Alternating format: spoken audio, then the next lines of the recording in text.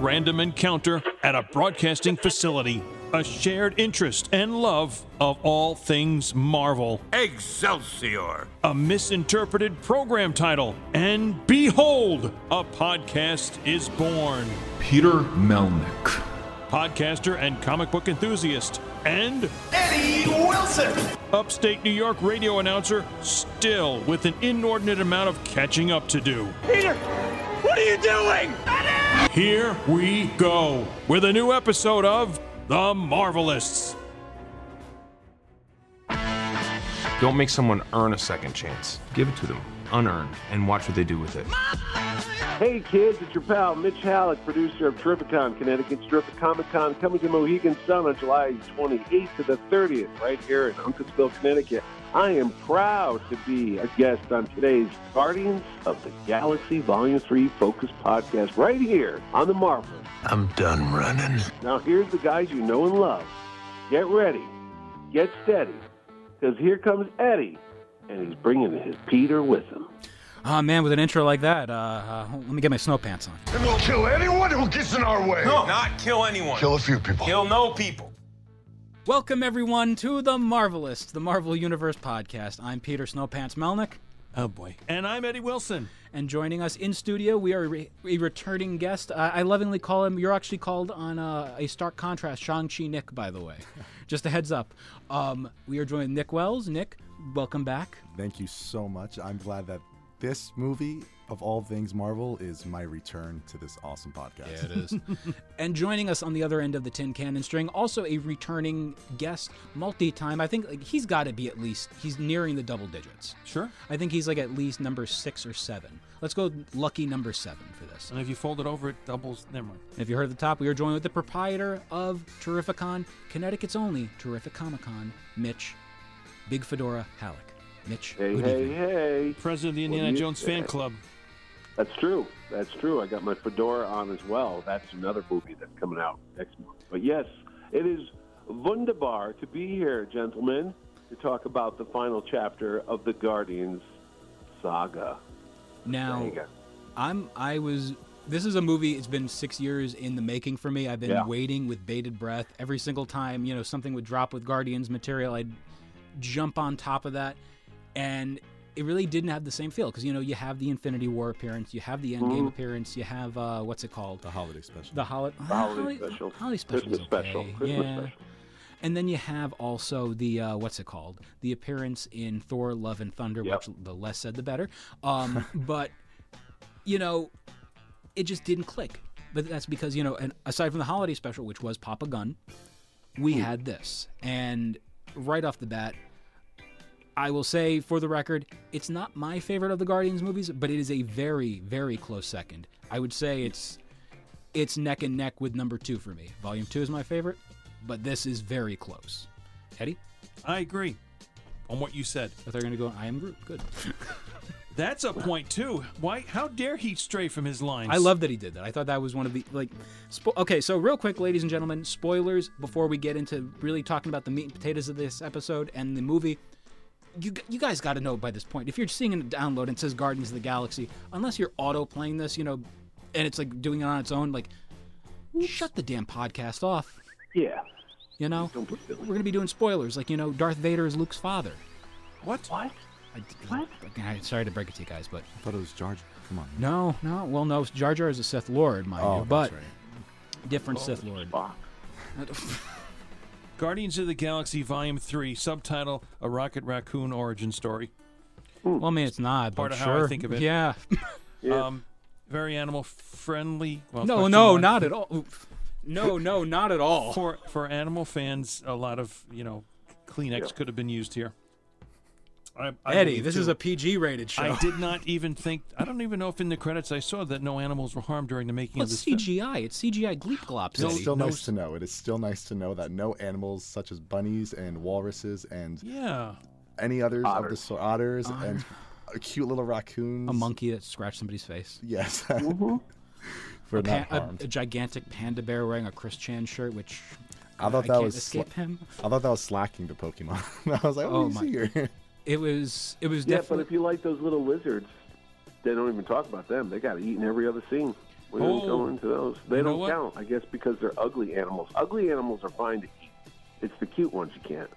That's probably And one. turkeys. That's probably another Star Wars reference that we'll make throughout this. Is the lizard being food? That's funny because before I went to go see this, I was like, you know what? Today's May the 4th. I'm seeing this on this Thursday, so you know what? I'm gonna go to a movie beforehand because I got the day free. So I went to go use my AMC A list, which is not going to be getting much use other than this and Fast X in the month of May, but June. Family.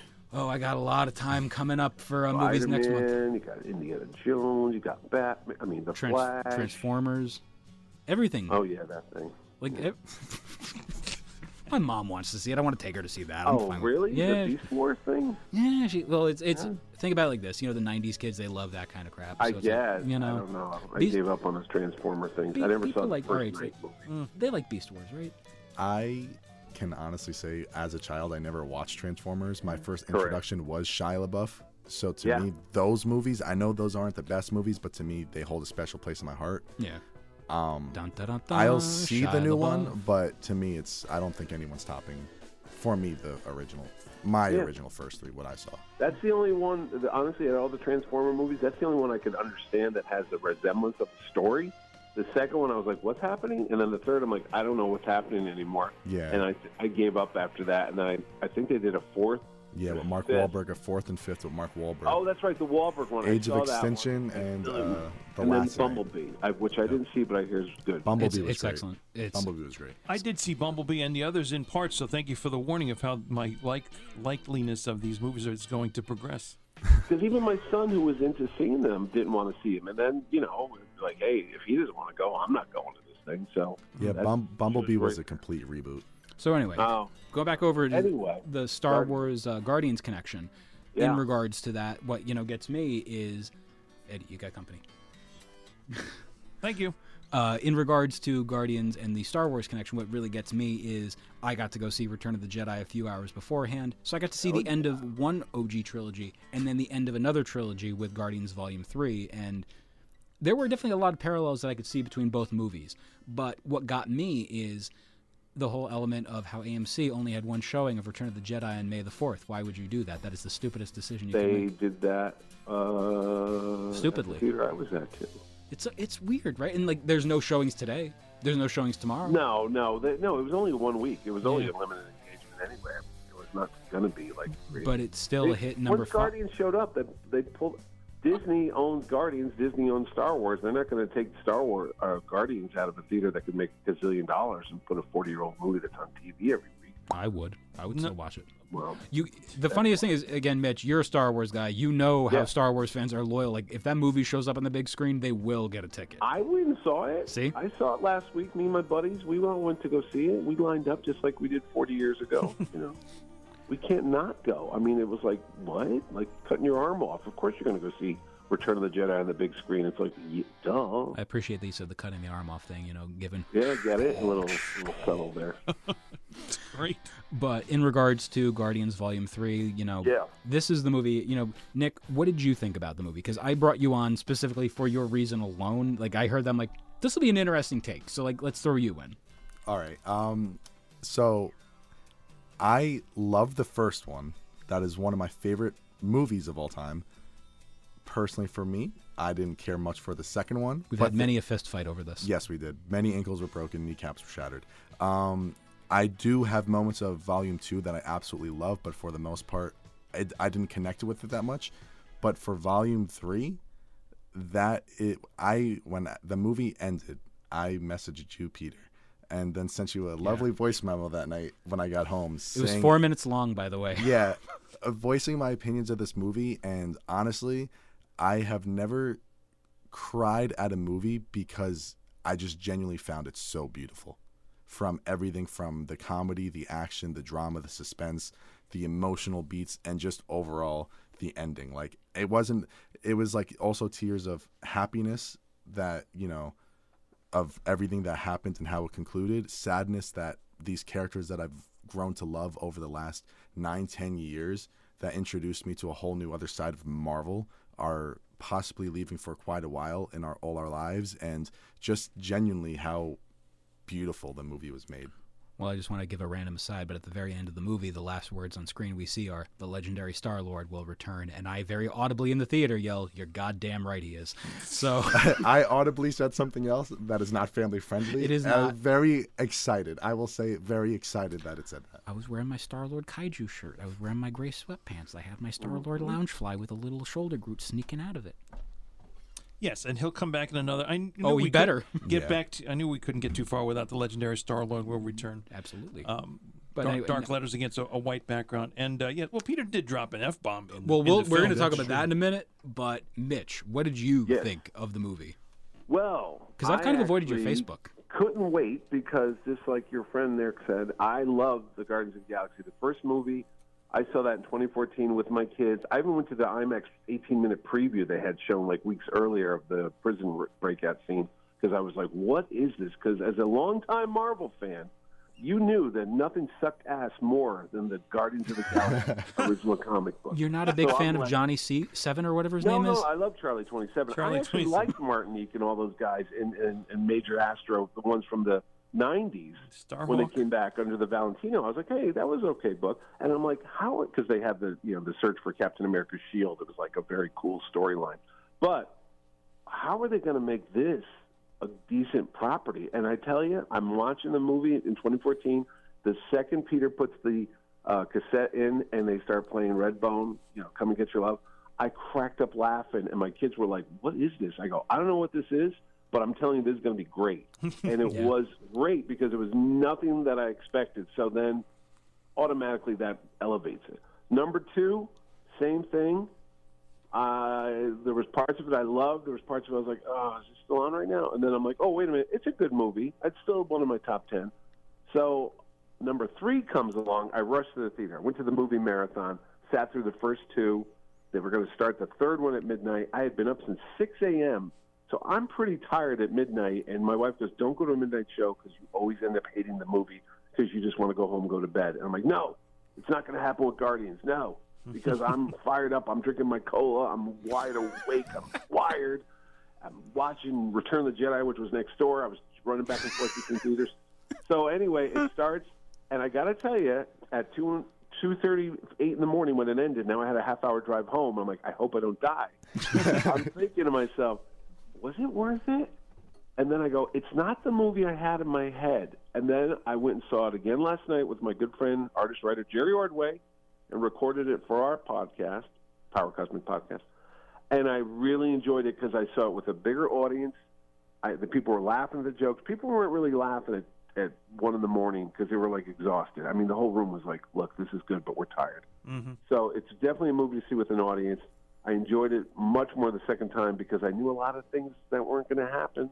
Because there's a sense of dread in this movie when you see it for the first time because the trailers made you think that every single person in that galaxy was going to die. Yep. And pretty that's much what I kept like, is this it? Is this it? Just like Return of the Jedi did when I was a kid. You kept thinking Luke was going to die, Han was going to die, Lando was going to die. You kept waiting for somebody to die. And it takes away from the fun of it if you're just waiting for the Grim Reaper to have a freaking slaughter fest on the movie screen. I don't know why they do that, but I was very apprehensive, but I'm glad it didn't end the way I thought it did. And I enjoyed the movie, and I'm going to put it 2 on my top 3 Wow. Guardians of the Galaxy. So it's 1, 3, and 2. And you Just like Return of the Jedi. Oh, wait. Yeah. So you mentioned, by the way, in regards to this movie, the whole sense of like we're expecting these characters, like some of the characters are going to die, and spoilers at the end of the movie, none of them die. Like I was actually pleasantly shocked. Like it was a lot of bait and switch, and there was bait and switch to the point of they're doing things like James Gunn was putting in little details, and I listened to one and I'm like, oh, they're doing this. There was a part where the song "Do You Realize" by the Flaming Lips starts playing, and one of the lines in the song. It's when the song goes low and you see Star-Lord talking to Drax, right when the line of "everyone you know someday will die" plays, super low, and who's on screen? Drax. And I'm like, wow, he synced it up right to that point. And yes, could it be even see that. Could it be reading too much into it? Probably. But when you're looking into all this stuff and everyone's like, well, he's going to leave because Big Dave doesn't want to get into the makeup chair anymore. Like, well, that's why we're the best. And I don't blame him. I really don't blame him. I love his new look. It's such a cool look. And like the funniest thing is I was dreading the eventuality of the Annihilation costumes. I think it's Annihilation Conquest, right? Yeah. Like that era, like the blue suits. I'm like, this is gonna suck. It's not gonna be as good as like when It Zdarsky made no was doing. sense why they had those on. My buddy goes, "Are they like a police force?" I go, "Kind." He goes, "Why are they all wearing the same uniforms?" I go, "I don't know. I don't question this. It was in the comic. Now shut up." All right. I think it's also something to note that on Nowhere they officially have their own Guardians of the Galaxy sign now. Like they're basically like a Logo, business. yeah. Yeah, they're like a love business that. now. So now it actually does make sense why they actually have matching. Well, costumes. yeah, it's like they're postmen. Yeah. They're franchising. The mailman have to wear a suit. Yeah, right. That Guardian, that Groot was helping sign, to hang up. Yeah, right. and then and then Adam when gets it got, smashed and then and later it got smashed. I'm like, oh, there goes a sign they were hanging before. And I love that it's the exact logo using the alien typeface, Yes. and it's the Guardians Volume 3 logo. It's like, oh, that's cool. I can kind of do some of the letters now. I know that's a G in that language. Absolutely. Mitch, I'm with you with just like, all right, just go with it. This is what they're wearing. Let's just see what happens now. Not to overanalyze it, I suppose, right? No, because you do like the Avengers don't all wear the same clothes. I'm like, well, it's because they're different comic books based. Yeah, we can get into the technical reasons why. Plus, you want to sell some toys. This is true. I think I I like. learned that from Star Wars.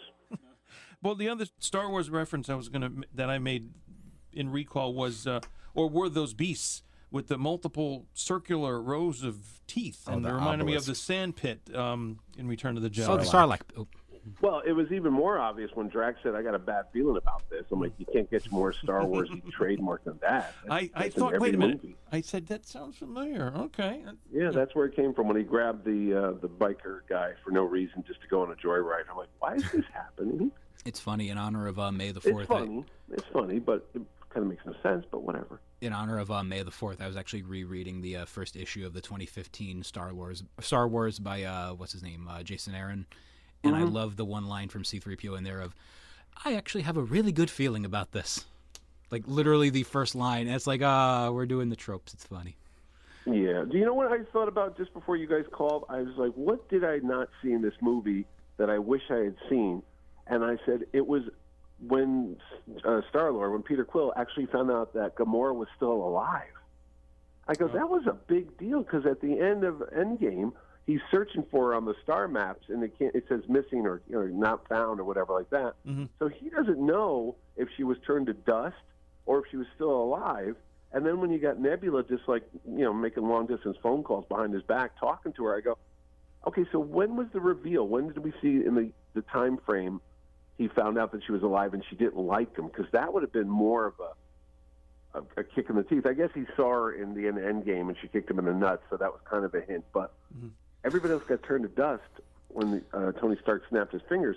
Didn't Star-Lord think she was gone, dead too? I mean, that's a big deal to find out your girlfriend's still alive. It was loosely mentioned in the holiday special that he was down, like he was all upset, mainly because of the whole like Christmas to him was something different because of Yondu ripped away from home. But I believe his sister actually does mention like he's also upset about Gamora. But I agree with you. Like we don't really actually like see him find out that point of she is out there still. We know he's looking, but there was no concrete proof that he knew for a fact. I mean, in the interest of fairness with the production of this movie, James Gunn was pretty upset about, from what I've heard, about the whole point of like, hey, this is the stuff happening in Infinity War and Endgame. Thor is now a member of your team. Have fun.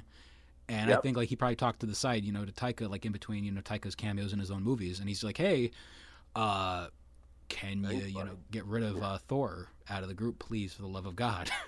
Yeah, No, we said that too, Ordway and I, because Jerry was saying last night, he goes, wasn't there supposed to be a subplot with Thor being like part of the Guardians? I go, yeah, but it's almost like Rian Johnson taking over from J.J. Abrams. Yeah, I'll take Star Wars off your hands, Last Jedi, ruin the whole storyline, then give it back to you. Like, here, now you figure it out. It's like, wait, what did you do to my characters? And they also, the other thing with a lot of this, you see that in the mini monologue Star-Lord gives while he's holding, the data cube or whatever that is, and he's describing all of the stuff in between, and it's so annoyed, this is what I had to deal with. This, as a writer, this is what I had to, pick up from. And it's funny because production of this movie, there's a lot of stuff that is going into it. There were a lot of red herrings too, which I loved. When Chris Pratt was going on, in the stuff early on, the interviews and whatnot, he's like, I saw my own dead body, blah, blah, blah. And it's like, you're saying dead body, and everyone's thinking, oh, Star-Lord dies, when in actuality it was a when you see the scene in the beginning when drunken Star-Lord is being carried out by Nebula, that's actually a plastic Star-Lord, and it weighs about 35 pounds, so that's how she can hold him. Oh. And there's an interview where Chris Pratt, you saw the interview, right? Hilarious. Oh, it is one of the funniest things where Hilarious. Chris Pratt is listening to James Gunn tell the story, and he goes, yeah, I have the Star-Lord in my office, and he goes, and people would come in and scream. And Chris Pratt like mishears him. It's like, wait, would they come in what and scream? And then he goes, wait, what are you saying? And I go, you're saying they come in this thing and scream. I'm like, no, not that kind of come in. And, easy now. Yeah, hey, blame them, not me. This is a Mario.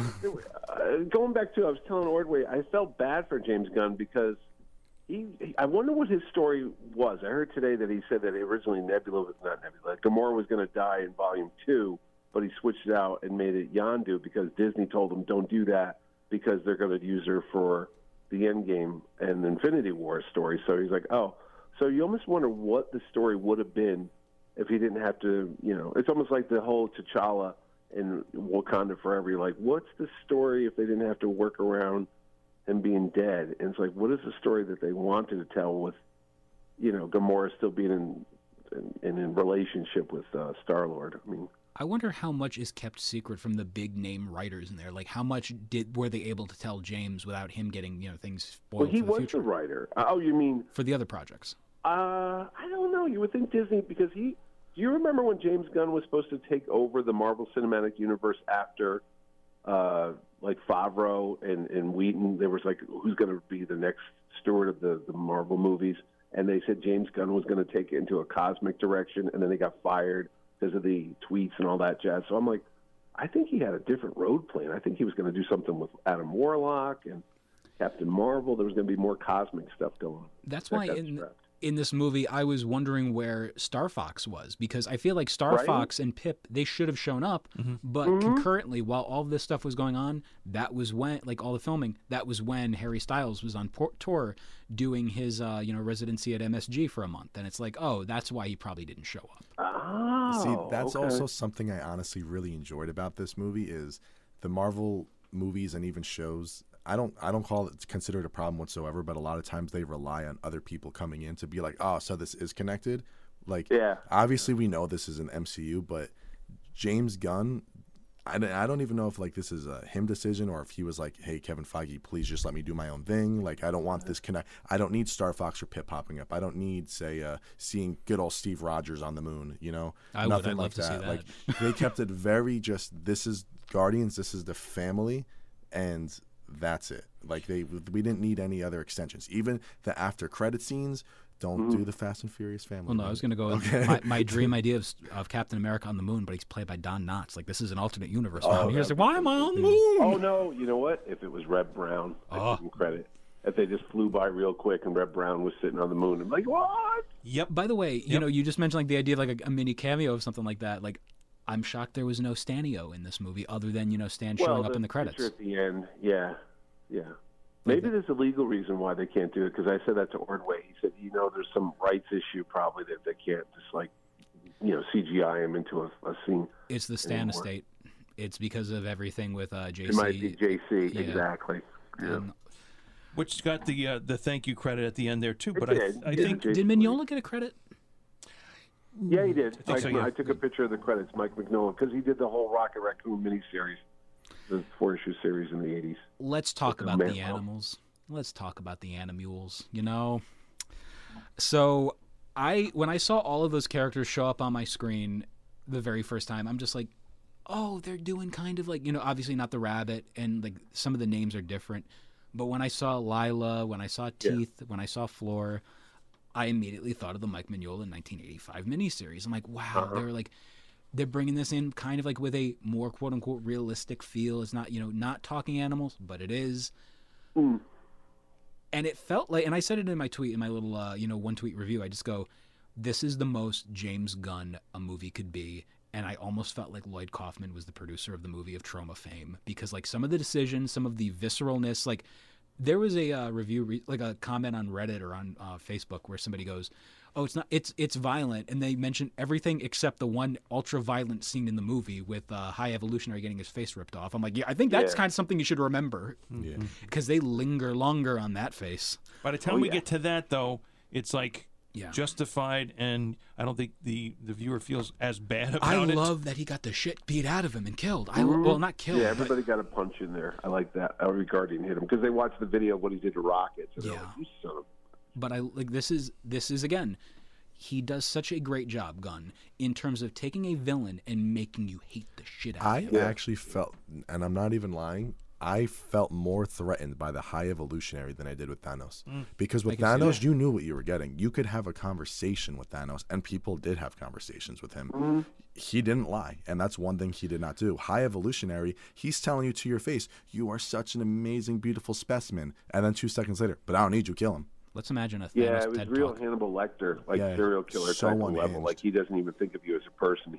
You're in this experiment. Yeah. It's just a number. You Like know? even the scene when he's like, this is my perfect world, this is my counter Earth, and then Peter's like, dude, you got drug dealers selling meth in a corner and people getting beat up by bats, and he's like, no, that's not true, and then realizes, oh, well, if that's the case, destroy it all. It's like that is how unhinged this man is, and High he was Evolutionary, threatening. definitely shining example of the term unhealthy obsession. Yes, absolutely. Yeah. But so going back over to the Animules, what gets me with them is how creepy yet adorable they were. They felt like Sid's toys in Toy Story. Oh, that is a Yeah, perfect that's analogy. what we said too. It was like Toy Story. And I do want to point I told you this yesterday when we were talking, that when I don't know if it's a plot hole, a continuity error, or something like that, but in the first Guardians of the Galaxy movie, when the Guardians get arrested and they're showing all their rap sheets and all that kind of stuff with it, they're a bunch of a-holes scene. They show Rocket and they show like his accomplices are Groot and Lila.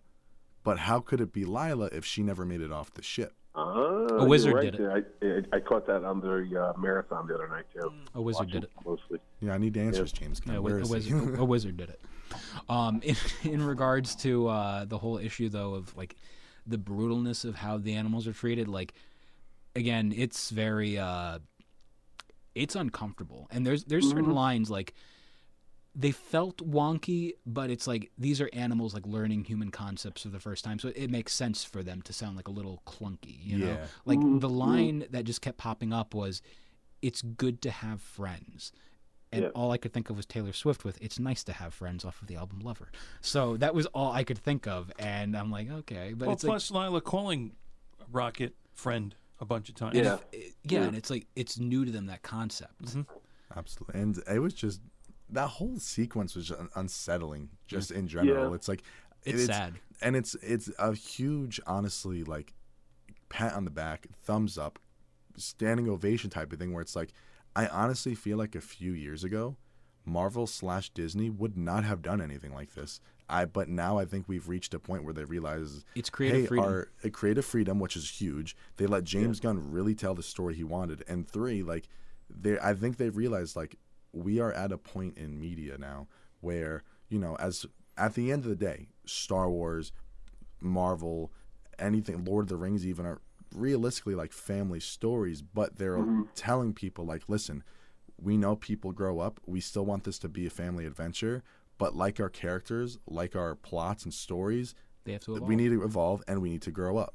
Like, honestly, I don't know how much I personally would have cared about Star-Lord throughout all these movies if we didn't see him go from goofy Star-Lord dancer boy to me being like, I'm genuinely concerned about his well-being right now. Yeah, when the opening with him like despondent and drunk and just like upset, like that is one of those like, wow, like this is where he's at. And like, it's, if something like that happens, like, as a firm defender of hashtag Star-Lord did nothing wrong, it's very much, when I hear the people go on saying like, why would he not have waited longer?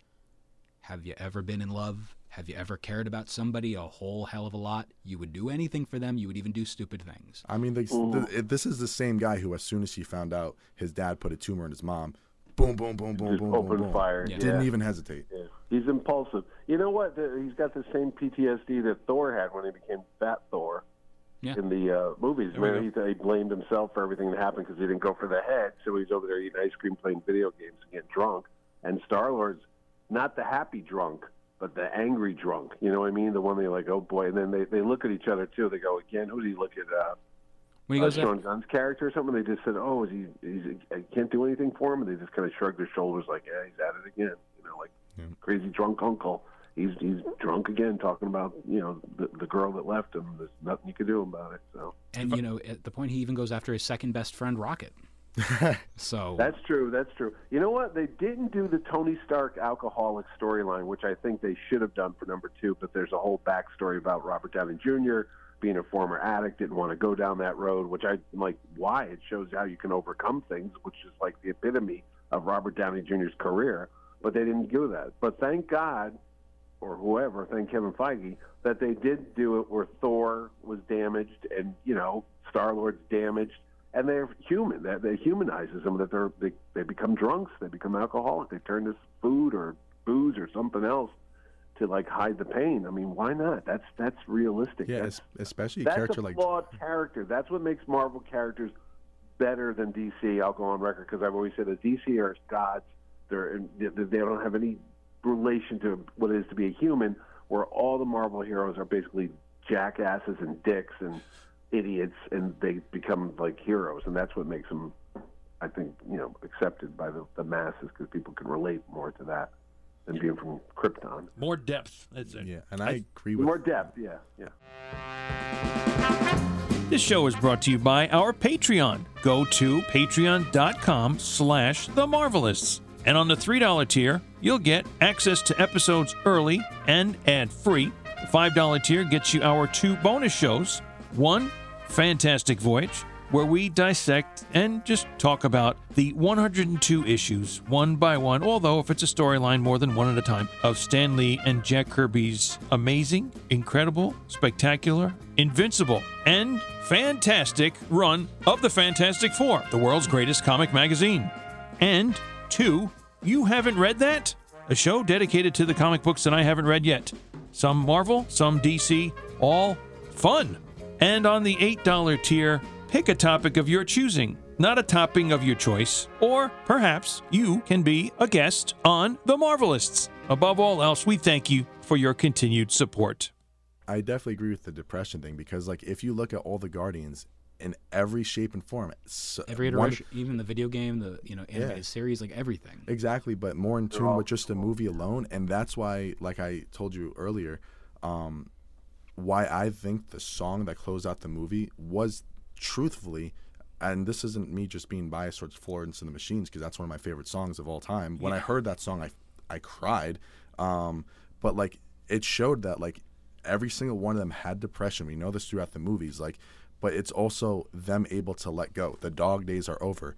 Drax let go of like, okay, Thanos is gone, Ronan is gone. We've known that for a few years, but what's the one thing or the 2 things he can never get over? My friends look at me as a joke, and my one purpose I always felt was being a father. Now I can be a father again, and Nebula telling him, hey, I need you here by my side. I need support. He has a reason again.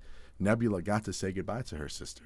She got to, she now gets to leave her sister's shadow and lead on her own, quite literally. You know, Mantis, I served Ego, then I served you guys. I need to find my own way. Peter going back home, Rocket accepting himself. I am a raccoon. These are my family. These are my friends. And Groot, you know, and I think this is a very important thing with the Groot thing, even though it was mentioned earlier about like, oh, I also feel like the people are going to be like, very divisive on it. Oh, we heard him understand him say like, I love you guys, but there's a double meaning to that. It isn't just him saying I love you guys to obviously the characters, but to us, because one of the things about the Groot language that James Gunn confirmed is to understand the Groot language, you have to spend time with Groot, and we spent many years with Groot. So it wasn't just us being like, oh, okay, this is what he said to them. It's us finally understanding as well. Hey, I love you guys. Yeah, Thank you for watching. I don't think the characters on screen heard him say that. I think that was the audience doing it. That's why people were like, how come they didn't react when he finally got to talk? I go, no, that was us understanding what he said. That was for the audience. When he faded away at the end in Infinity War, they said, what did he say when he was turning to dust and he was reaching for Rocket?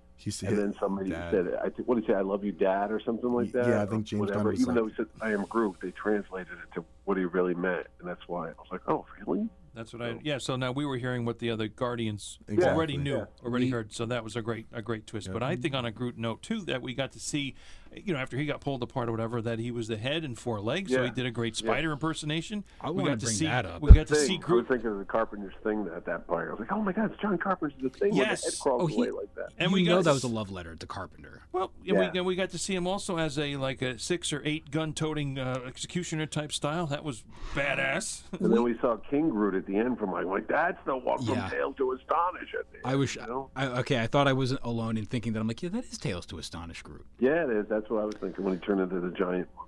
But let's Hey. the brutality of this movie. Yeah. Like, this is one of those, like, I will just say Little this. kids are going to be freaking out on this one. McDonald's was like, we made Happy Meal toys about this thing. I own 3 of them so far. Happy Meals, not kids. Just wanted to No, put but that I'm to- saying it's an old Batman Returns type of thing. I'm like, you got some harsh. Let me tell you, I don't know how they're ever going to make Dr. Doom's face look more horrific than the High Evolutionary if they ever reveal what he looks like underneath the mask. Because like that was up there with what's the character's name in Hannibal Oh yeah, that had the face eaten off by the dogs or something, and they stitched it together. Mason Vergers or something. gotta imagine It was Jigsaw. like- We've already yeah, seen him like on the big Gary screen, Oldman. but like Jigsaw in the MCU, if they like properly Yeah. do him, that's gonna be interesting. Collaboration. And then of a lifetime. Ordway said all he could think about is here in Connecticut when we had the woman that was attacked by the monkey in Stamford, Connecticut, and it ripped her face off. Jerry goes, I kept thinking about how that was like when the monkey attacked that woman. I go, dude, really? Come on, man. He goes, no, that was pretty violent when Rocket was shredding the guy's face. I'm like, yeah. Well, to keep I was gonna talk about that the Emma. No, brutality. yeah. Well, this is The opening scene alone. Oh, like, oh, yeah. oh my god! Like when I saw like we saw broken wrists. I'm like, what Oh, yeah, just she snapped. happened? Yeah, broke both wrists in Mantis's arm there. Yeah, that- Like, oh. that my kid did that when he was little. That was nasty. I remember that. and how many times Nebula could get busted up I and love put herself back together. Holy She crap! got Well- mangled. What got me with that opening scene was like, were we getting like a whole bait and switch with the whole movie? Because like everyone was getting annihilated in the beginning. Yeah. I'm like, is this just like the new Guardians is going to show up No, the it's like rest of the Star movie? Trek II, The Wrath of Khan, when they killed everybody in the opening sequence, even Mr. Spock. And you're like, what happened? And they go, well, it's just a training maneuver. The Everyone, danger room. danger room. Exactly. It was the danger room. Yeah, that's a good analogy. But to keep the emotional pulse right in the center of the heart with the animals again, even when we got a Rocket and Lila hug, that Yeah. got me. And then of course nearing the end where Rocket found the whole litter of raccoons, I'm just like, you got to get they got to get out of here. Got to And- catch them all. And then Yeah. I'm like, yeah, he doesn't even have a satchel or anything to put him in to make it, hopefully a little safer. But then you get the part where, what are all these kids doing here? Now you've got Yeah. this on a double emotional heart-struck level. Honestly, though, the kids thing reminded me too much of Thor: Love and Thunder, Agreed. which reminded me too much of Mad Max Beyond Thunderdome, which reminded me of Indiana Tina Jones. Jones and the Temple of Doom. Yeah. I'm like, okay, you're never going to have anybody go, well, the kids are in danger. They're in cages. So, I mean, of course, dude, hello? That's like you're beating up a puppy. Of course, you're like, hey, save those kids. That's like a weird trope whenever you see kids being in prison. It's like, well, yeah, of course you're going to have to save them. Even the bad guys would save the kids, wouldn't they? I mean, I don't know. I was a little like, it's a little too much now. I would have been happy if they just saved the animals.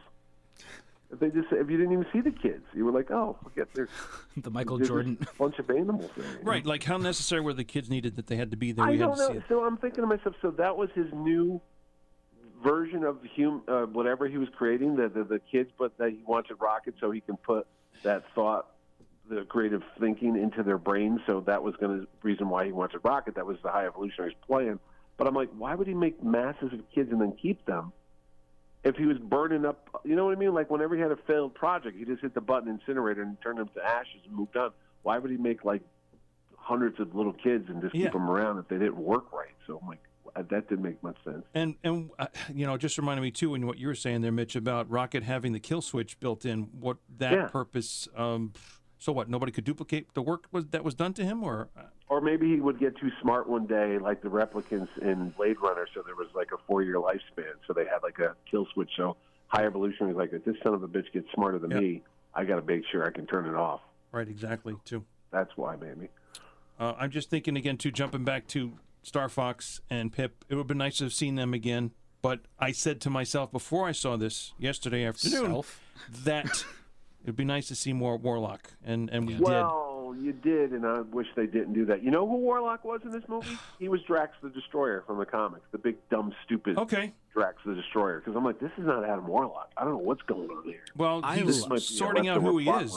I sort of liked Warlock in the movie, but the thing is this. I knew going in we wouldn't be getting, I am a god. Let's play the soundtrack to Jesus Christ Superstar as I wander around the galaxy. I thought we would, because when I saw Counter Earth, that's all part of his story. I was like, oh, maybe he's like Star-Lord is our guy, and this guy thinks he's the real Lord on this other planet. And, I literally had a whole other movie in my head. I thought they were going to have to deal with, like Warlock being a god on this Counter Earth, and the Guardians have to, like, take him down and become, like, blasphemous group and stuff. I didn't think they would. Movie. I'm gonna write that down. I didn't think they would do that though because of fear of backlash. That's the only reason. Oh, because of Disney? Ah, yeah, you're right. So it'll be like there would be protests, there would be this, there would be that. It's like, real, yeah. Who gives a shit, But at the end of the day, that's why.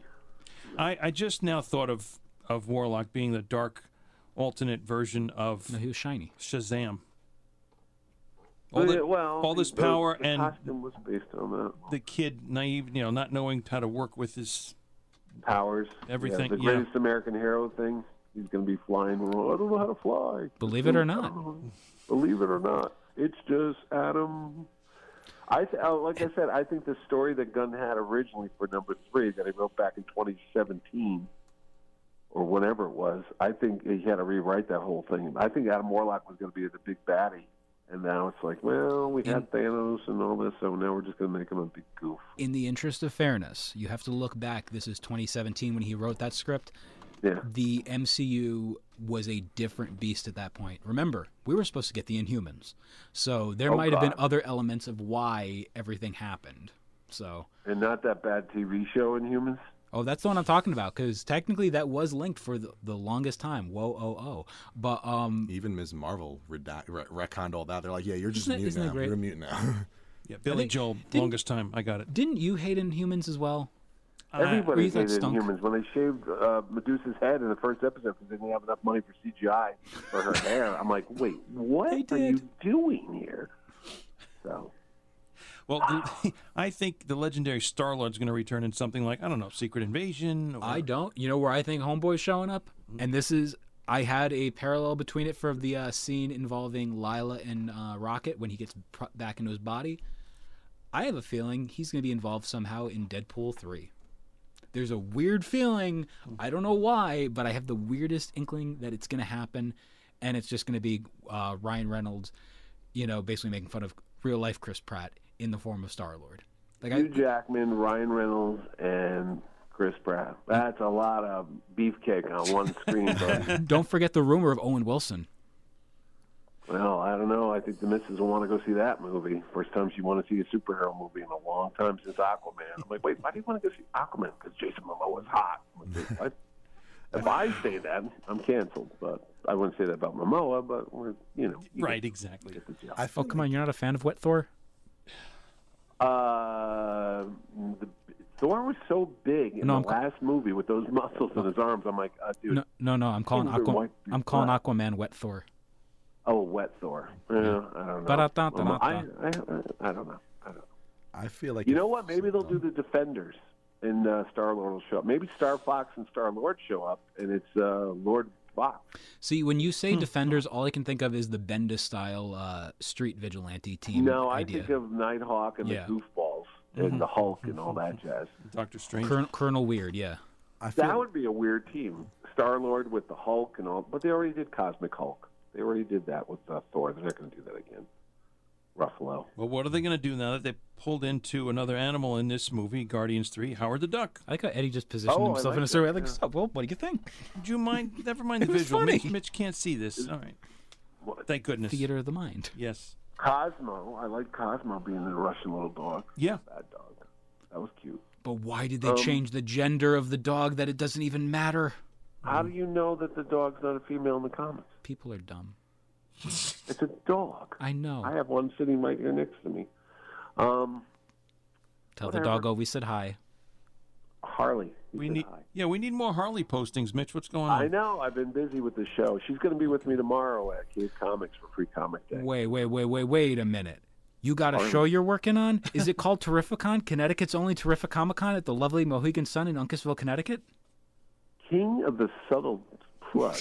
Yes, you are correct. Tickets are on sale right now. Ticketmaster.com or selected Comic Cons in comic shops in your area, like All Yeah Comics in Harrison, New York, Cave Comics in Newtown, Connecticut, Boom Tube in Southington, Connecticut, and somewhere else. Harley, take it easy. My dog is getting excited. Harley loves Terrificon. What else can we say about this movie other than it was in color and it had sound? Well, we can say that if you go to Terrificon, Connecticut's only Terrificomicon in lovely Uncasville, Connecticut, you will see Sean Gunn there, the man who plays Kraglin. Yes. And Sean could tell you some behind-the-scenes secrets because when he was last with me in 2017, he was filming Endgame in Atlanta, Georgia, because we were on the escalator going downstairs. Take it easy, dog.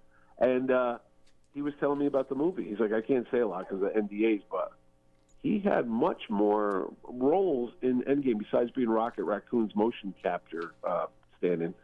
There's deleted scenes of Kraglin flying around like in a little flying spaceship like Flash Gordon had and fighting Thanos' armies, but it got cutting room floor stuff. It got deleted. How about the soundtrack for this one? Did we specifically talk about the soundtrack? We have not, and I like the soundtrack not as much as 2. Again, gonna keep saying that one, but I like what they shows. Like it's such a modern kind of unique feel. Like there's of course 1970s, 1980s tracks. It was all over the place versus the other two, I think. Yeah, which were fine. 60s to 70s.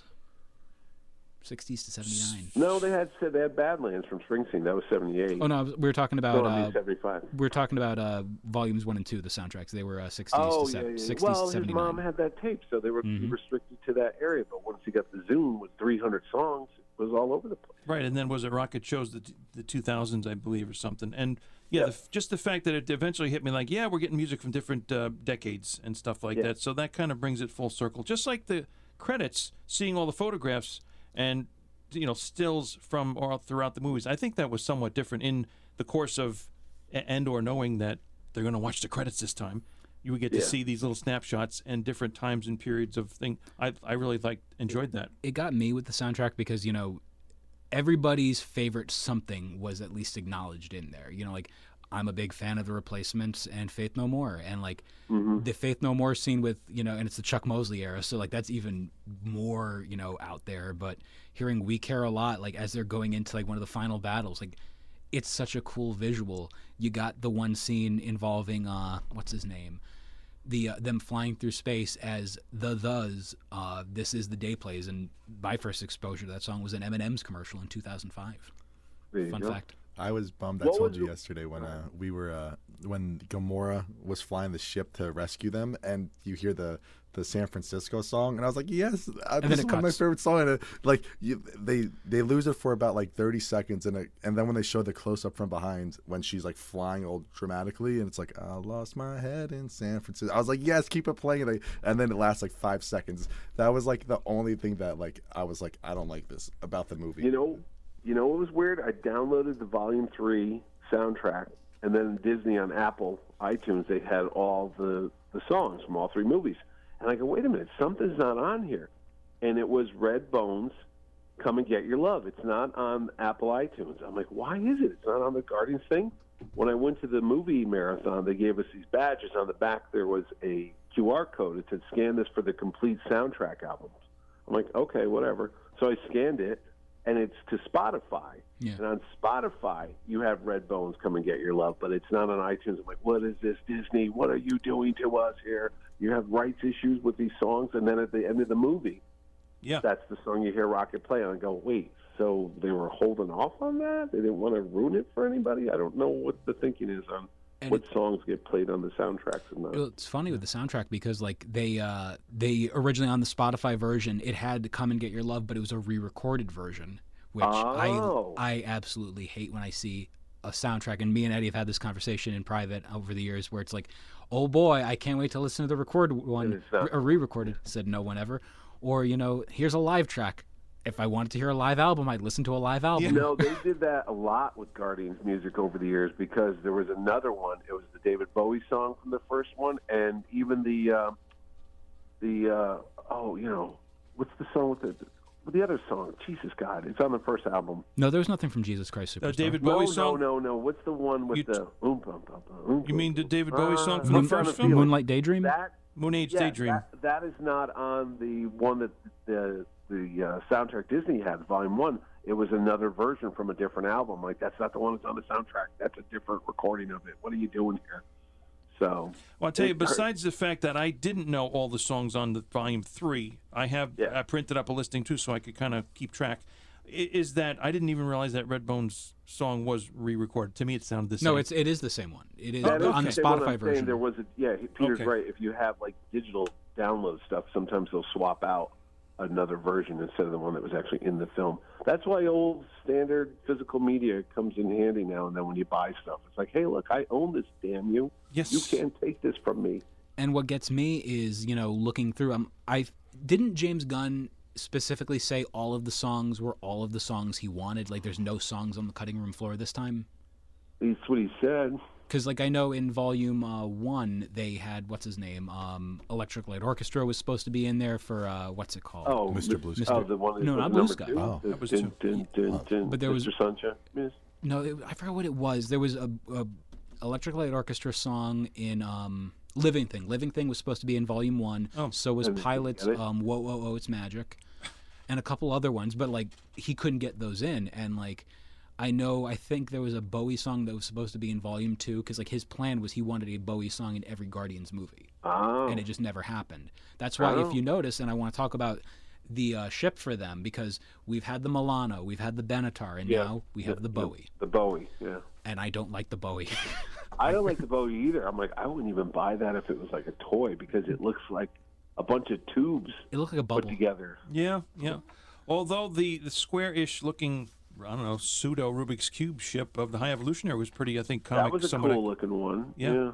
That was pretty accurate. Now, let's talk about the accuracy of how people talk in the real world.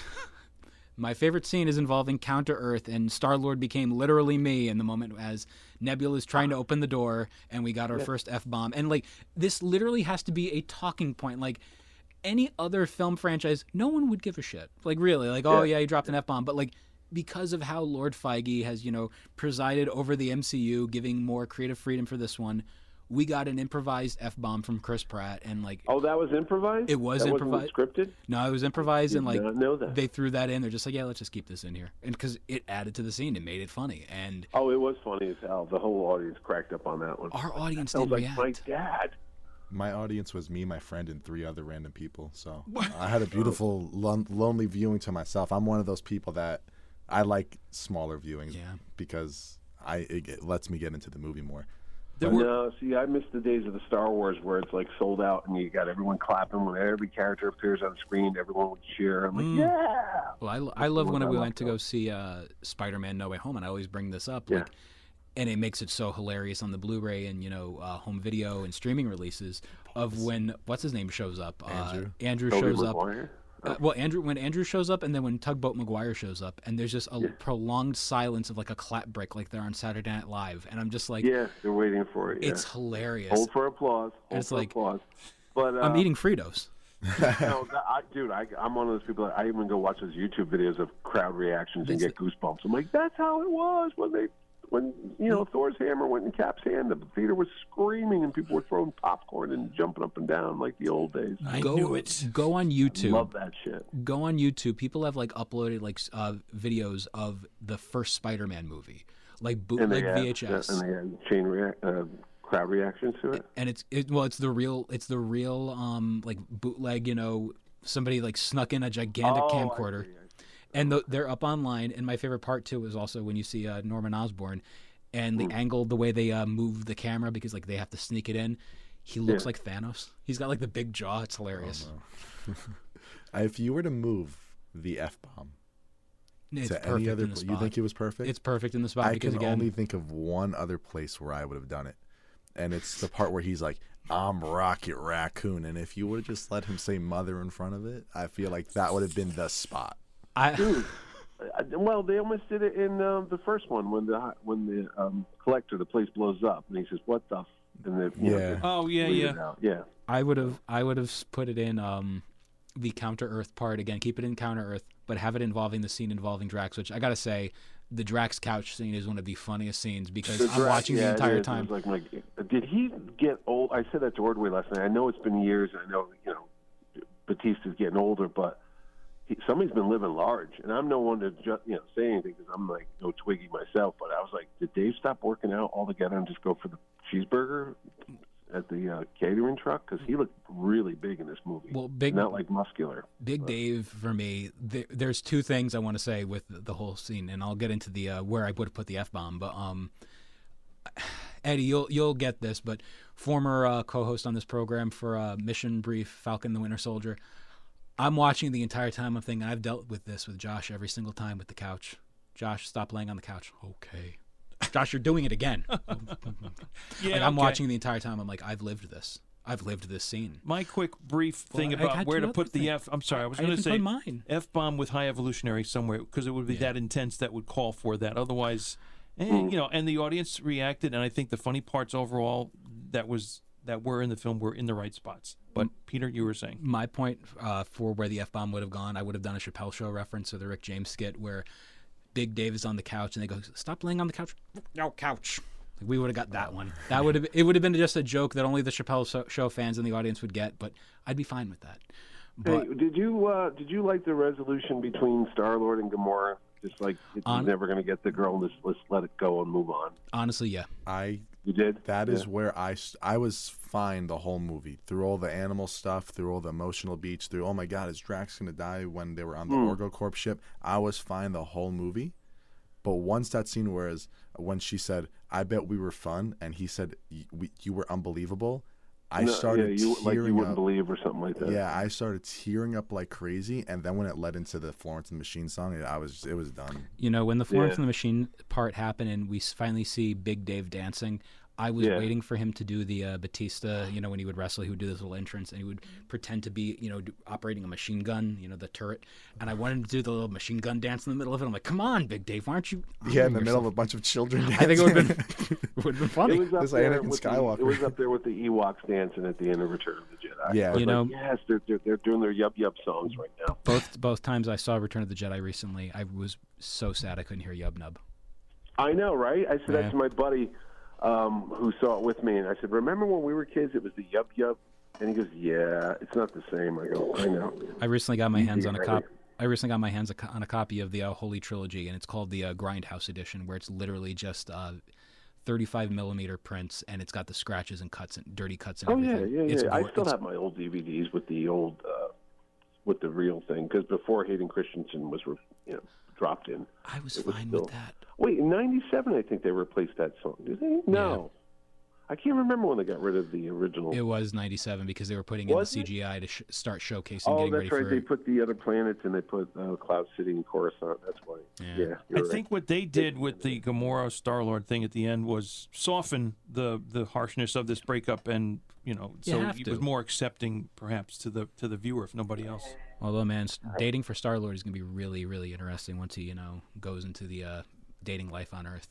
You can always try to find the girl from the first Guardians movie where I forgot you were on here. Barit. Oh, yeah, Barit. Yeah. Well, I was talking about all of his problems he's going to have. He's already bored. Diseases and stuff.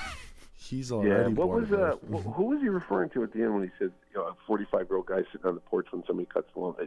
How old is he supposed to be? Because I said that to Ordway. I said, what? He was only 8 years old when he got taken? I thought it was. And he got taken in '89. Yeah, 88. I think he was talking about himself because he was saying he's going to feel weirded out that the neighbor's son is going to watch a 45-year-old, well-bodied, able man mow his lawn. So I believe he was talking to him about himself. I was like, what is he saying? So, yeah.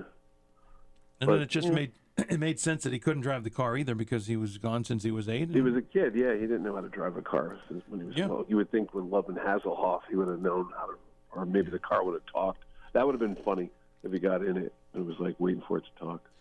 But if we're ready for it to get to the finalization of Peter getting back to his grandfather, and the the last two scenes, They got a nice house. yeah. Yeah, Wonder what the property value grandfather was. did well. I forgot what the newspaper was Oh, it titled. said Kevin Bacon abducted by aliens. Alien, or some yes. true story. I got the headline. I forgot what the name of the paper was. I don't know, but Hey. I do love that there's that connectivity of the Disney Plus stuff because you got to do it, but it's also like I love when we get the connections to everything in the Marvel universe. My favorite one still personally is from Ms. Marvel when they're talking about Kingu. Oh, giant hand in the ocean. Well, I was talking about like Kingu, like they're all talking about the one actor, but they're like talking about his grandfather was great. It's like you do realize it's all the same guy, right? Oh yeah. No, I in love Ms. that. Marvel, they had a newspaper thing off to the side. It says giant hand found in Indian Ocean. I remember that. that. And then there God. was man with metal claws in bar fight. I'm like, wait, what? Go back. I will go back to that whole thing with the man with metal claws found in bar fight. I do think in the Falcon and Winter Soldier, he does show up in the scene when they go to Madripoor, Madripoor. because we see a really short person in a hat that Patch would wear Yeah. walking right by. I'm I like, did not see that. are we gonna I did not see that. are we gonna retcon this kind of like how Iron Man 2?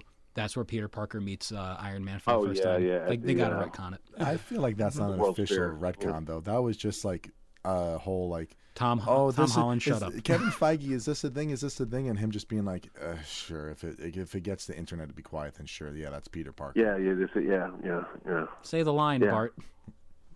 Yeah, there it is. Favorite line? No, I said say the line, Bart. That's all I'm thinking Oh. of for Feige. Like just yeah, sure.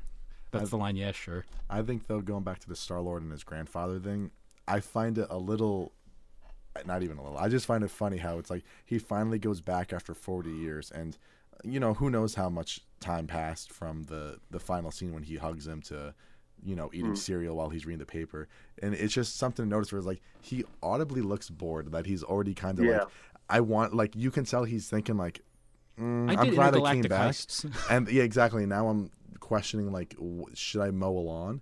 And then I think it really hit home with the legendary Star-Lord will return, because like, thank God, like, Yeah, this No, is because I was awesome. thinking that too. If they did a Disney Plus one-off episode about Star-Lord at home, and they just show him like hanging out, I would watch going to the grocery store, going to Costco, and how freaking bored would he be just being like stuck on the earth after all that? It's like, I want Yeah, him like grocery great. shopping, asking where Mr. T cereal is. Like I oh want yeah, little things where like that. Did you notice he was wearing a members-only jacket? I caught that. That I didn't notice. Oh He's wow. wearing a red members-only jacket, like Stan Lee. Too bad he didn't wear the one Stan Lee would wear. Oh, Sure. That tan one he used to have.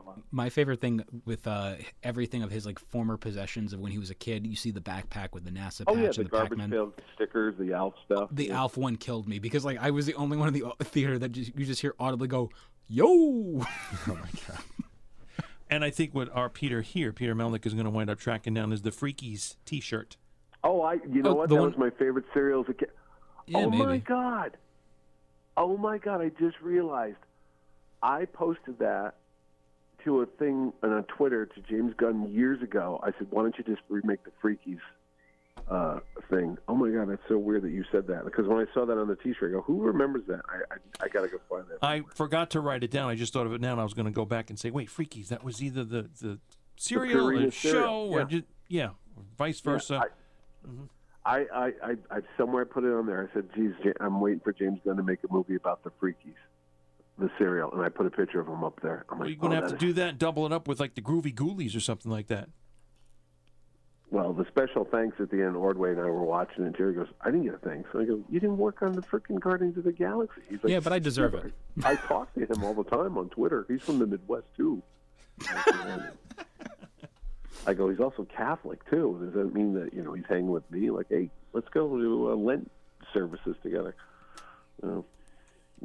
It does break my heart seeing the end of this era involving James Gunn, because like at the end of the movie you see the quote unquote new Guardians, Yeah. and it got me thinking. I'm like, oh, Kraglin's there, so does that mean Sean Gunn is still going to keep doing things even though his big brother's not, or his No, he's brother? the Clint Howard of the Marvel films. Yeah. Or, wherever his brother's directing, he'll pop up. Ron Howard's making a movie, and Clint Howard's got a job. Well, Karen Gillan has said, like, even recently, and as did Chris Pratt at the premiere the other day, I believe in like California or something. this was the perfect finale. They said it's the perfect ending, but they also both said that they would love to continue. Even Chris Pratt, he said, I would love to. As long as the story and script is good, he would do it. And Karen Gillan said regardless, she would just love to keep playing Nebula. Let me tell you, as somebody who's watched Harrison Ford age over the last 42 years, and now we're watching him when he's 80, about to do his last Indiana Jones movie, I hope that these younger actors look back and go, yeah, I don't want to be that guy that regrets that. Why didn't I do more of these movies when I was still younger and more physically able to pull it off? And, you know, I mean, look, I always hear the actors, like real actors, I don't want to be typecast. I don't want to, you know, be playing the same character forever and ever. And then I go, when I run my conventions and I see people line up to meet these actors and thank them and get their autographs and photos because they loved the performance they did and they watched that movie a million times. What's so wrong with that? You know what I mean? I don't get over yourself. I remember Mark Hamill saying he was on Broadway, The Elephant Man, and he didn't put that he was Luke Skywalker in the program, you know, those little yellow playbills. And Carrie Fisher went to see the show, and she said, hey, how come they don't mention Star Wars in there? He says, well, you know, I'm an actor. And she goes, get over yourself. You were Luke Skywalker, and I was Princess Leia, and that's what they're going to put on our obituaries. Don't even think of something else. Yeah. I mean, what's so wrong about being Star-Lord? You know? And also Mario. And also Owen from the Jurassic Park movie. And who could forget Andy from Parks and Rec? There's that, too. I mean, there's no, you know, I remember Chris Evans had to go to a psychiatrist because he had so much anxiety about signing a 6-picture deal. And when I met him in New York after Captain America came out and Avengers had not come out yet, and I did a quick little interview for a podcast, I said, how does it feel to be the new Harrison Ford? And he just like did a freak. And he goes, what do you mean? I said, well, you were already Human Torch in 2 movies. Now you're going to be Captain America in a bunch of series like Harrison Ford. He was Han Solo. He was Indiana Jones. He was Jack Ryan. He just kept doing it. And Evans just goes, wow, that's too much. That's too heavy to think about. He walked away. And I'm like, get over yourself. And come back here for the interview. You know, the first person I can think of without beleaguering the point is Patrick Stewart. And not being embraced it. Not being a Trekkie person at all, really, outside of the movies, but always knowing him associated with Trek. Never mind Xavier. But hey, but you know what? Though, he's a great actor. See, that's another thing people got. It's a humbling thing. If you're a great actor, you could do whatever you want forever and still go back to the popcorn movies like Patrick Stewart does with X-Men and Star Trek. If you're not that great an actor and you get a role that people identify with you just got to accept it. Like, you're not going to be doing Shakespeare, okay? Yeah. It's a hard pill to swallow, but not every baseball player is going to be in the Hall of Fame, and not every actor is going to be, you know, part of the Royal Shakespearean Theater. It's just the way it is, buddy. And, you know, you go back over to Luke Skywalker that you mentioned, Mark Hamill. Literally, his appearance on The Simpsons is, you know, he's going and he's dressed as Luke Skywalker the entire time as they go see the musical Guys and Dolls, featuring the hit song, Guys and Dolls, we're just a bunch of little guys and dolls. Yeah, use the fork, Homer. Use the fork. I don't know, maybe it's I say this, if you ever listen to our podcast, Ordway and I have discussions about that. I go, is it wrong to be identified with a certain period of comic book? Like, most people think of him as the Shazam guy or Superman from like 35 years ago. And he's like, yeah, as an artist, you want to keep growing. You want to keep doing new stuff. Just like musicians, you know, like rock and roll guys.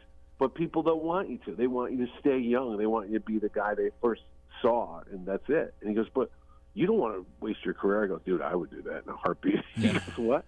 I go, if I could do the same character and make millions of dollars and know I got a job, why wouldn't you? Especially a character like Star-Lord. That's just so fun. I would do that forever. You don't have to. You just wear a jacket. Like, you know, like you don't have to wear like, you know, like what Big Dave had to deal with of, you know, like. The working out would suck. I get that. Yeah, I get that. But I don't know. I mean, you know, Michael Keaton, the Batman, and Sean Connery. I've never been in that position, so I don't know what it's like to be like, oh, that's all they think of me as. I'm like, is that so wrong? Mitch, personally, I always think of you as the host of The Tonight Show. There you go. And I haven't done my Jay Leno bits in years. That's why I grew a mustache, trying to throw people off. Whoa. I'm still upset with you for taking the show from Conan, though. You know, like I got. You know, I was hiding in the closet when Letterman was there. And, you know, secret negotiations going on. I love the inside baseball right now. I understood that reference. and for an audio program like this it's visually just stunning that people can see that I look like Jay Leno. They're like, what is he talking about? Well, the funniest thing is you're like, other than the Terrificon mascot, you are also partially the unofficial Terrificon mascot. You realize that, right? I am that. I know that when I go to comic book stores and movie theaters and people come up to me, Mr. Terrificon, hey, how are you? And I'm like, yeah. My wife has killed me over there because she said, they're your customer, they pay our bills, so be nice to them and don't be that jerky guy. Like, what do you want? Get away from me. The funniest thing is with you with Terrificon, like you've unintentionally done that because I've known you for years and you're never like, hey, I'm this. Like, hey, how's it going? You're the Terrificon guy. Like, that's how it is. It's never like, hey, you know me, right? Yeah. Do you know who I am? That's a joke around here when I do that. Do you know who I am? Hi. You might remember me from such conventions as Terrificon and Terrificon. I'm here because that's all I do. All I can think of now is the Troy McClure. You might remember me from such celebrity funerals as... Hello. Let me just tell you, it wouldn't be so wrong if I was known the rest of my life as Mr. Terrificon. So there, I wouldn't care. So now going back over to the Gardeners of the Galaxy, and before we wrap this episode up, I think it's cool because like we're getting into so much stuff now with these characters, and now it's kind of piecing out a little, but what I really got a kick out of is there was a meme over in one of the Marvel shit posting groups I'm in, and it's literally the cast of Toy Story, and it's all of them replace their heads with a certain character. So Star-Lord is Buzz Lightyear. What's her name? I forgot who was. What's her name? Jessie. Nebula, Gamora. But Mantis. They say like we'll see you around, partner. And then the next panel is Kevin Feige as T-Rex, and just going, wait, no, there's spin-offs and other things. Come back. You know, there's a lot of visual stuff that no one gets because you youngins didn't get it last night. I told Ordway when they do the last shot, the Guardians all sitting there, the last photo you see on the screen with all them laying on the ground. Yeah. That's from Bruce Springsteen's record album.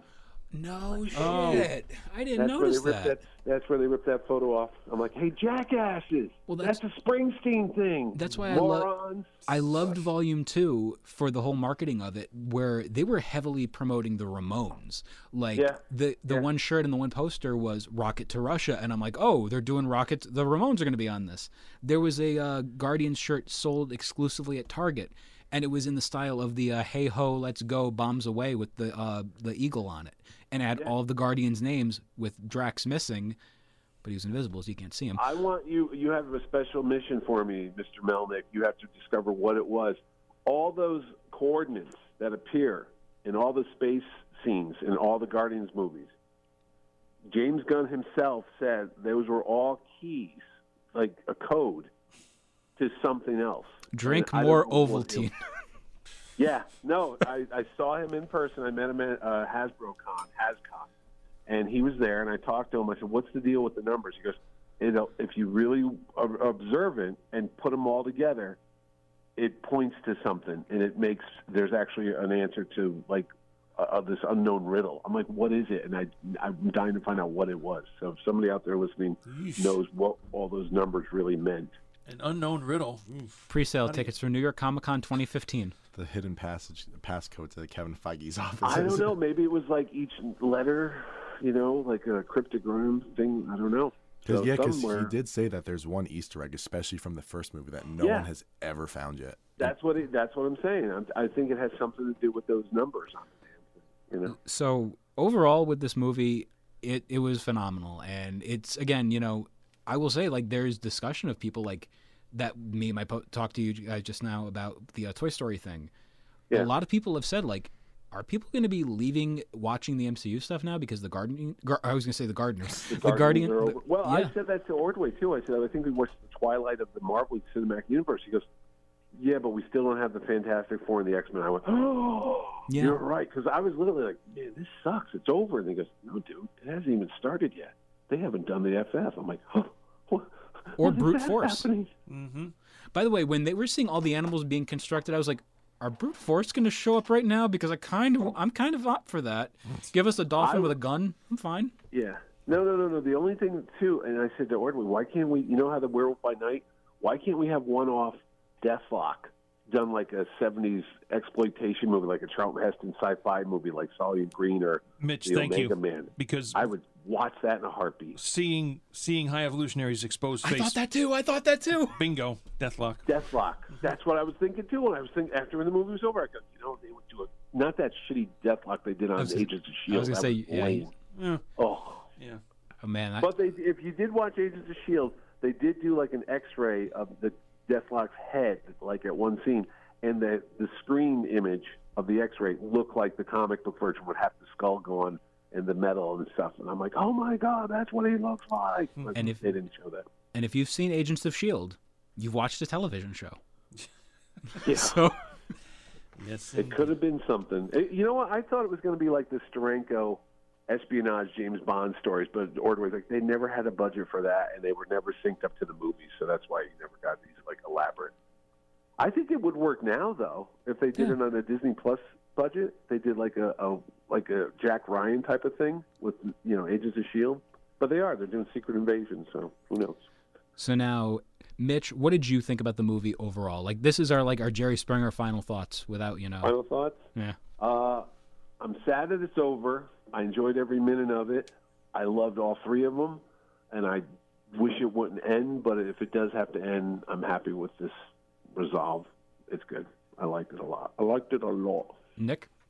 I thought this movie was phenomenal. I thought overall, in the grand scheme of the Guardians of the Galaxy trilogy, this to me is definition of essentially a perfect trilogy, despite some flaws or Guardians too. But at the end of the day, I think this movie makes it better for me as well. I thought it was a phenomenal movie. Like Mitch said, it's sad to see them leave, but I'm glad I got to experience all this. We're complimenting their ass. Hate to see them leave, but love to see them go. Exactly. And honestly, like, to me, that wasn't just this movie wasn't just like this is one of the best comic book movies I've ever seen. It was just in general just one of the best movies I've ever seen. Like, to me, it was genuinely a beautiful film. It works. It does. It is. And I'll say this, and I say this about very few things. This movie genuinely felt special. It felt special, and that's the highest regard I can give to it. And if James Gunn brings this energy to a certain red-caped superhero that from another company, I think that he's going to do an amazing job. I do. He's going to bring a lot of heart to super characters. job. Yep. Wink, wink. Oh, he's working on Batman? Oh, by the way, I gotta say real quick, do you know technically he worked on a Batman movie with this one? Because there's a family of the Bat people. So he worked on a Batman. Oh, yeah. I can see Orbeez? that. No, remember the Bat family? Yeah, I know. Yeah, like he worked on a Batman, technically. And actually, in one of the alien languages, if you translated it, it said it's Morbin time. Not many people knew that. Stop that. It's good to know. And Eddie, boo on that. I heard that. It sucks. I heard that. What? When I said the joke about the Batman. Oh, yeah, I just shook my head, actually. That sucks. I heard sucks. I enjoyed it very much, too. And I think maybe as just a viewer, you got to care more about the characters that you kind of did. And even like Peter said at the beginning, it's been that many years since we got a Guardians, but you got reinvested in these characters, and it pulled you through, or it pulled you in a couple of directions. One of the movies that I more times than not got, Yeah, right? You got the vapors. Kind of thing. And the tease of Star-Lord's death, man, like right at the end where he gets, he looks like Tony Clifton. Because he really did. He goes, Tony Clifton. I thought they were committing to that. Yeah, so did I. genuinely did. Like, you could hear me in the theater audibly go, no. Like, you have that. Yeah, and in fact, that's what he did himself, Quill, when it looked like Rocket had, crossed the almost Rainbow Bridge type of thing. Don't you dare! Oh God, Eddie. He had his Harry Potter and Dumbledore. As I'm a pet owner, so no, that's why I'm hearing that. I'm like, now Shut up! Don't talk like that. Dogs don't die. That's what came to mind just now. It just popped right in there. I know. You know, well, Stave Puft Marshmallow in. Now that podcast is sad, Eddie. Bringing it home. That's all it is. It was his Harry Potter and Dumbledore moment. Oh, stop that. Just pay attention to what was just a really quick thing, because I'm going back to that alien invasion. Kevin Bacon tells all, and Peter brings something up. His grandfather, I think, says, "Don't even get me started on that." I think there was a line. He was talking about the kid with the lawn. He wasn't talking about. There we go. Okay, I was like, is that a throwaway line or not? But yeah. No, that was what he was doing. But yeah, it's one of those movies. Like, I'm bummed out they're going, but you know what? I'm hopeful for what's next, but I do wish Hey, Papa Gun you know stayed. what? If they never left, you could never miss them. Exactly. Yeah. Like that. Yeah. You got to leave to miss something. And we had to put Howard the Duck in there again because Oh it's my like God, we haven't forgotten about him, so he's still with us. You're damn right. Wag, wag. And Yes. I'm glad I got to hear the Trapped Beastie in a Boys. world he never made. Oh, my goodness gracious. So that's going to wrap this episode up. But again, I give it a solid 4.5 out of 5. You didn't sound too I give definitive it, on that. But, Well, I said 9 out of 10 on my Twitter. oh, okay. I give it 5 Zargnuts out of 5. We don't have any.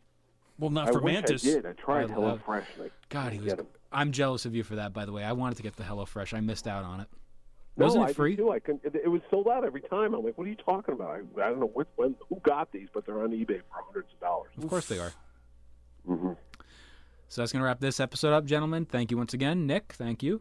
Thank you very much for having me. This was awesome, and again, like I said in the beginning, I'm glad if I were to make my my return, it was for this movie. Now let's bring you back on for, I don't know, Morbius or something. No, Still haven't watched it. lucky you. And Mitch, thank you once again. And don't forget, kids, Terrificon, July 28th to the 30th at Mohegan Sun in Uncasville, Connecticut. Tickets on sale now. Looking forward to seeing you, mustache or not. We'll see. I'll shave and put it in a box for you. Oh, I can do that myself. I just thank you though. I appreciate the consideration. Eddie Shadowbox Wilson. Anytime. For the Marvelists, I'm Peter Melnick. I'm Nick Wells. I'm Mitchell A.S. Halleck. And I'm Eddie Wilson. Excelsior.